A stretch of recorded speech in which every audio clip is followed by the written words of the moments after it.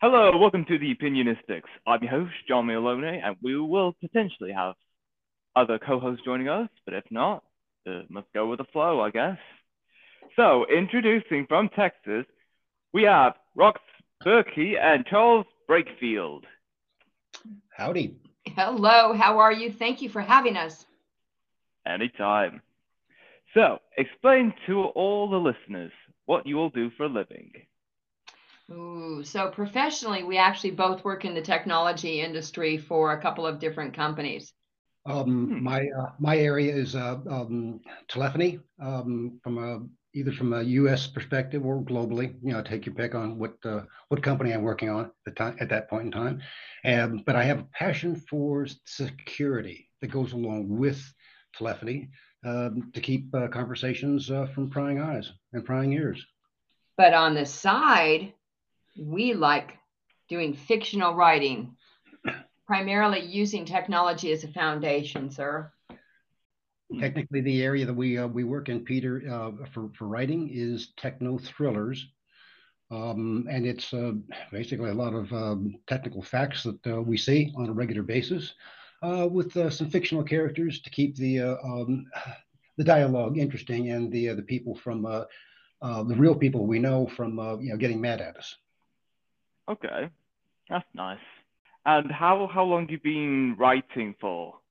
Oh, gee, let's see. Today's Saturday. 2 decades. That's not true. So when we worked together at a similar company, we were writing white papers and technical documents and workshops and all that kind of stuff. And then, technology is moving so fast, you can't write a technical book and have it be valid in, a week.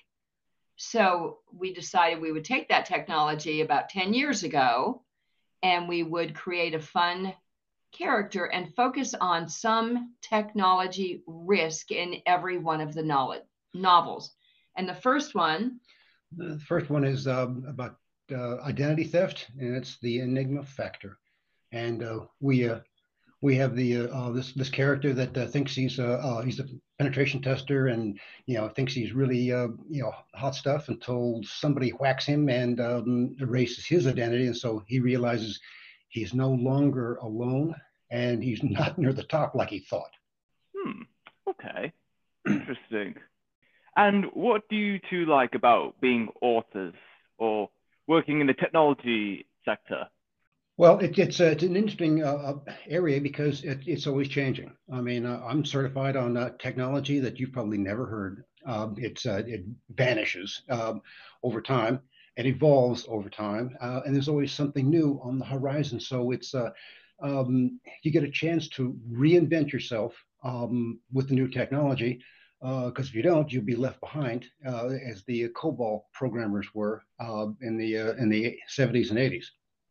and because we're in that field, we have an endless stream of technology that's coming into the marketplace that people are adopting that we can use inside the novels to, have our heroes fighting some sort of a threat, like ransomware or ongoing identity theft still hasn't gone away even in 10 years. It's actually worse now. So, but we have constantly new things. You've heard of the capability where technology can take away someone's identity on their face and stuff. It's deep fakes is the terminology you might be aware of. We even use that in some of the stories because that's a real technology capability that exists. Yeah, and it's fun weaving some of the real stuff that we're seeing that's leading edge, um, into stories that we've had a couple of people challenge us. That can't be real. That here, right here, a page, yada yada yada. And here's the link for it, and they go, "Oh wow, I you're frightening me, Charles. Stop it." We do that on a frequent basis, and it's I mean, in our world, technology is today's weapon of choice. Okay, interesting. And when it comes to writing books as authors, what kind of process do you have when coming up with these stories? So we actually leverage a spreadsheet. So we have a conversation.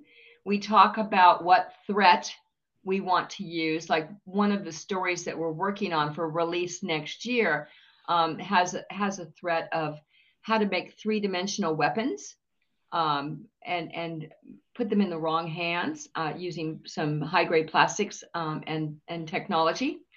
And so we take that theory that there's a problem, and then we kind of talk about, how do we want the story to go? Unfortunately, we never know exactly how the story is going to end. So we kind of map out a few chapters, and we talk about the characters that are included in it and track it in a spreadsheet. And then with our very, very, famous way of doing it, we do rock, paper, scissors to see who's going to take the first stab at each of the chapters. So Charles may work on chapter 1, I'll work on chapter 2, maybe I like 3, and so forth. Yeah. Now sometimes what happens is that, and of course, this is all predicated upon using our patent pending technique of literary badminton. We bat the chapters back and forth to give it that extra polishing effort. So if I do a draft, it goes over to her. She does a draft, it goes to me, and we wordsmith it, is the way I like to put it, over a couple of days or maybe a week, so we can get the right intonation. But the surprise happens sometimes where we'll write a chapter completely. It's like, oh, we'll push this one down. It's not uncommon for us to write a chapter like, let's use this at 15, even though we're at chapter 2. So sometimes the story tells us what they want. The characters take us in a direction we hadn't thought of. So it's sometimes it's quite innovative and interesting to see. Okay, well, if this is the kind of character you've got, they would do this, and it surprises us. But that's what writing's all about. Okay, I can certainly see that. Is there any books that you two are planning on sometime in the next few months and publish it? So we've been doing two things. So since we started releasing fictional novels, we decided we were also going to go back and take a look at them if there was any technology refreshing that needed to happen, if there was any skills we have learned more recently that would help improve the other books. We decided we would start reviewing them for second editions, which we've been doing for the last couple of years and re-releasing them. So we just recently re-released the second edition for the Enigma Gamers, which is exciting because it's a virtual game. It focuses on ransomware, and it happens to have two players that are the heads of their particular countries, ones that are often in the news. And so they're not nice people. They're not nice people. Yeah. No. So so the Gamers just came out, and we are going to release the first book in the new series. So the original series is called the Enigma series. The next generation of those characters is, we decide they need to have their own little series. So we're calling that Enigma Heirs. And that will start we're hoping it will be March that we'll get that release out. If it comes out sooner, we'll let you know. You can have an advanced copy, Peter. Oh, nice. Yeah, sure. I'll be down for that. So would you guys ever try space tourism if you had the money for it? Try to do tourism? Is that what you're saying? Oh, you mean tour? Like tour? No. Would you ever try space tourism? Oh. Space tourism. Only if I get the miles. If I get the miles, sure. No, space tourism that's a little bit dodgy from my standpoint. I mean, you're up there where all the cosmic rays are. I don't have any atmosphere to slow that down. I don't. I have to have a seat next to the restroom, and it just I'm not sure it's going to work for me. How about you? Would you like to go on the space tourism? I might, yeah. I mean, it'd be nice to see the stars and go to like other habitable planets. But yeah, I'd certainly give it a try. As long as I'm not heading to the sun, that's for sure. Yeah, no kidding. That's kind of a short trip, huh? Yeah. But that kind of ranks up there with the Elon's desire to go colonize Mars, and it's like another 100 degrees colder than what you are right now. You got the atmospheric problems, and then the lower gravity, and so your muscles atrophy. So that's a one-way trip. You're not coming back for something like that. So those things kind of nag at me from a space tourism standpoint, and colonies outside of this planet. Okay. Yeah, absolutely. Have you ever experienced something supernatural? So I've experienced a lot of deja vu, and to a degree, I consider that a little bit supernatural. In that I feel like I have been someplace before, or I feel like I have, kind of like a cold chill runs over you when it's 100 degrees outside. So to me, that feels supernatural. I totally believe in it, but I can't pinpoint and say exactly I had this. What about you, Charles?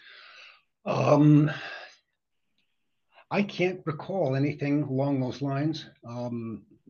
Probably the logical side of me, refuses to accept, that kind of explanation. So I don't have anything to report. Now probably by this afternoon that'll change. So I'll have to call you back up and let you know, Peter, that hey, I had an event. All right, does this count?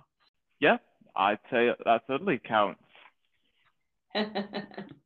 We have a lot of people that we interact with that do believe in a lot of like ghosts and spirits and hauntings and that sort of thing. And we've actually talked to some people that clearly can map those changes and can use the equipment so that they know when there's like, again, it's more like a fantastic event as opposed to, Yeah. I don't know. It's Well, Rob and Robin and Joan. Yeah. I mean, they're paranormal hunters. You can actually engage them to come debug your house. exercise. That's what I meant. Exercise. I didn't mean debug. That's software programming term. Sorry. Your house, if it's got ghosts, and they try to help resolve the issue from whatever that is. And so it's always a very interesting discussion, because they're very, very adamant about, oh yeah, this, absolutely. Nice.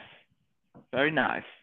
When things break, do you prefer to fix them or replace them? Definitely fix them. Fix them. We live in a neighborhood, so we live in different houses, but we're in a close neighborhood, and we walk, and periodically people toss out the most amazing things to the side of the road, pieces of furniture, oriental art, and they do it because the frame is cracked, or there's a cushion that's messed up. And there have been more things that we have retrieved from the side of the road and revitalized and refurbished, yeah. And then gifted to someone, because it's not a bad thing. It doesn't need to go in the rubbish heap. It needs to be fixed and then have a little TLC. Yeah. Now you're talking, Peter, to somebody who would, when the kids would break a $2 toy, they would bring it into me and say, "Daddy, fix." And I might spend a couple of hours trying to repair something that was, may have been in their Happy Meal, for all I remembered. So, but I guess the look on their face, like, I get to play with it again. That's I can't resist that, and I guess that's a part of my DNA. Let's repair this if it's salvageable. And people throw out some of the most amazing things that they just don't know. You don't know you can recover this. You don't know that you can fix reglue it so that it's a malfunctioning piece of equipment. Okay, I can certainly see that. What fantasy universe would you like to live your life in? What type of universe? I don't know. There's something attractive about being able to wield a nice katana sword, along with have it at my side while I'm riding, winged dragons to help fight the evil causes that are trying to infect the universe. I see myself doing that, unless of course there's any chance of me getting any harm to my person. That's that one I'm not on board with that. So And we don't even write fantasy. That's good. Okay, fabulous. If you had a year of free time to learn or hone any skills, what would you do? I would want to sit and write. I would want to be isolated. I want to turn off my phone and just write, but know that I could eat when I'm hungry and not have to be starved. I mean, that's why I work. I work to eat. Well, I mean, it's an interesting premise. I mean, and if you're not doing what you like, um, what a shame. Take a year off. What if you like working? Or it's part of your upbringing. So I like to work. I also like to be able to cook. I like to be able to, hang out with 200 or 300 of my closest friends and slug down a nice Chardonnay or Pinot Noir while we're swapping stories, and we're building the next iteration of our storytelling. So that's pretty much the way I've got my life oriented. So I get everything that I want without being the stigma of, oh, you're retired, you're no longer somebody I can talk to because you don't know anything about the business world. I would I fear losing that grip or that ability to be able to relate to people who, hey, I've got to go work today. I'm like, yeah, I hear you, man. Now, I would like to take my year of writing and do it on board a ship so that I can stop in various ports. I mean, I didn't mean in a dark room, just saying. Well, that way you can get the room service and okay, I'm hungry, so go Exactly. And I get the color of all these wonderful places. Yeah. Because places we have been throughout our various careers and family vacations. I mean, those work their ways into every one of our stories. So Yeah.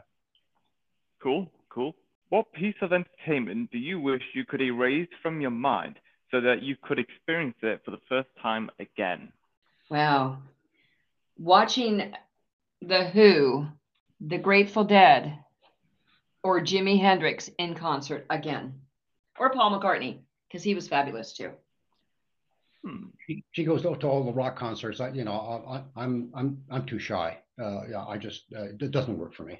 Not when I can get a CD for $15 and not have to stand in line and argue with people behind me that are screaming. All right, fair enough. Would you rather be really hot or really cold? Hot. Comfortable. I like comfortable. So if I'm too hot, I'm not comfortable. If I'm too cold, I've been too cold. My dad saying, "Hey, we're going to go hunt elk at 14,000 feet," and it drops and the snow's in place and coming down, and you can't get warm because the tent isn't designed to keep you warm. So too cold is not much fun, and hypothermia, frostbite, those are not my friends. Just so you know. Okay, interesting. That's nice. If you could live anywhere in the world, where would it be? Oh, that's easy. Texas. And I would like to try living in New Zealand or Australia. There are two places that's on my bucket list. Now, I mean, living and traveling, it's always nice to come home. How much of the world have we seen? Quite a bit, but it's always good to come home. So, best place to live, yeah, Texas. It's got its seasons, it's got its good points, and it's got its detractions. I admit it, but I get to see some tremendous places that like Santorini. What a marvelous location there in the Mediterranean. I don't know what you do in a place like that, except look around at the blue houses all day long. It's good once. That's about it. No thanks. I don't like to go back to the same place twice. All right then. Sounds good. Have you heard of a certain drink called Banana Friche? No, what is in that drink? Well, for one thing, it certainly has bananas in it. Yeah, I get that. Does it have alcohol? Oh, no, no, no. It's not that kind of drink, that's for sure. Okay. But it's really good though. It's very nice. I like it. Even though I don't like bananas, but it's still a very good drink. I like bananas, and it sounds interesting that they would be in a drink. If it had like fuzzy water or something. I don't know. I'm gonna have to try it though. I gotta find the recipe. Okay. Cool, cool. Do you like spicy food? I enjoy spice. Not to the point, and there are some spices that are just like over the top. They'll take the paint off your car, like ghost pepper or habaneros from Mexico. Those are that's way too far for me. But a little bit of spice to help accent the food, not just to consume something for the mind-numbing pain that it creates. So, for Okay. example, I've got chili that I'm serving later on today for an event that I'm hosting, and it has a kick. It's not going to really be painful for children, but it is spicy. You know that you're having something that's different. Yeah. Now, sometimes in South Texas, there's usually some place, some small town burg. They boast of having the best chili on the planet. And I went into one of those places and okay, let me taste your wares. And they said, fine. What kind of hot do you want? We have mild. Of course, we have the children's stuff, which is more like tomato sauce. But it's mild, medium, hot, and they actually had a category called armor piercing. So um, I, I looked at it and I thought, no, no, I said, really, armor piercing chili? And he goes, dude, if you want the ultimate in the hot stuff, go with it. And I said, I'll just take the hot stuff. I don't want um, I don't want to be ambulanced off the scene here. Okay. Okay. Interesting choice. I like it. What was the stupidest joke you've ever heard? Can we go into politics? Well, whatever works. I don't mind. Uh, I'm going to stay clear of that one. So, Yeah, no. Fair enough. Fair enough.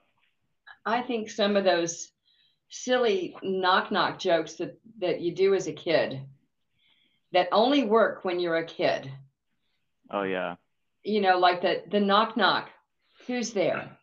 Banana. Banana who? Knock. And you keep going for a while until you get tired of that, and then you have a different answer.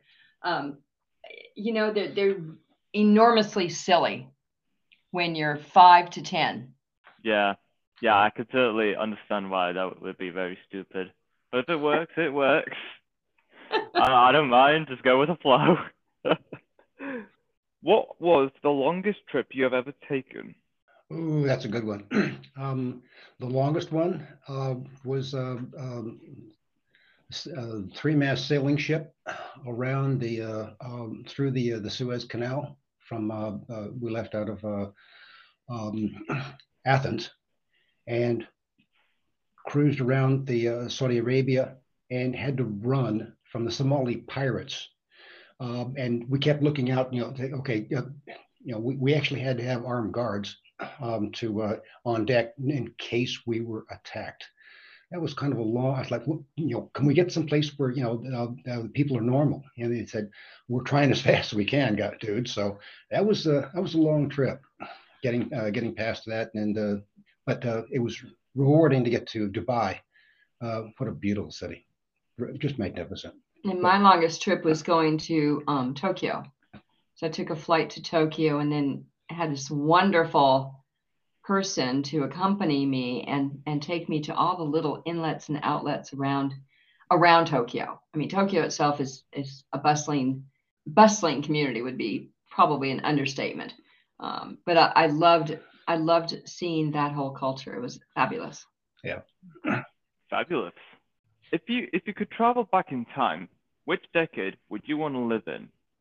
I think my favorite decade would be to be around, and this is going to sound really nuts, but actually to be around the turn of the 19th century, before World War One, but in the United States. I think that would be very interesting because technology would not have been there.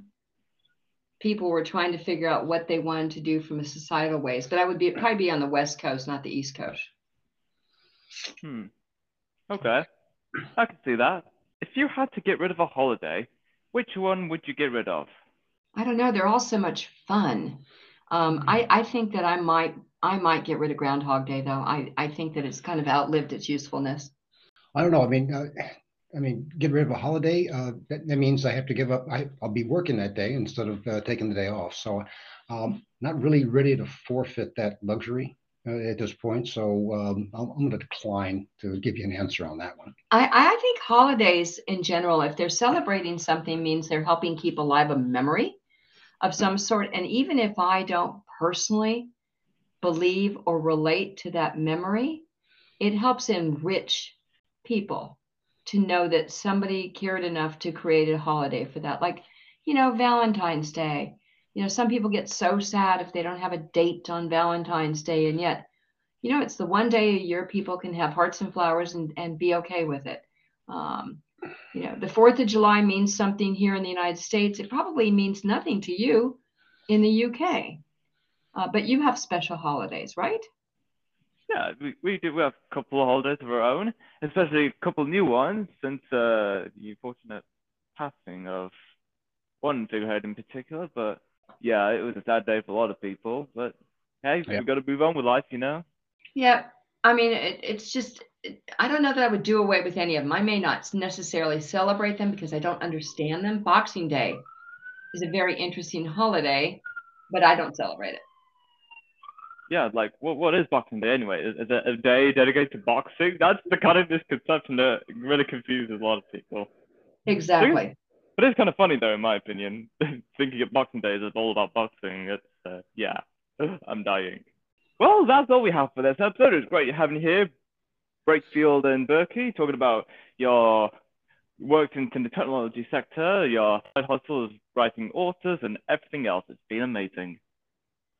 And it's always a pleasure, a distinct pleasure to have time with you. Thank you so very much. Yes. Thank you, Peter. Much appreciated.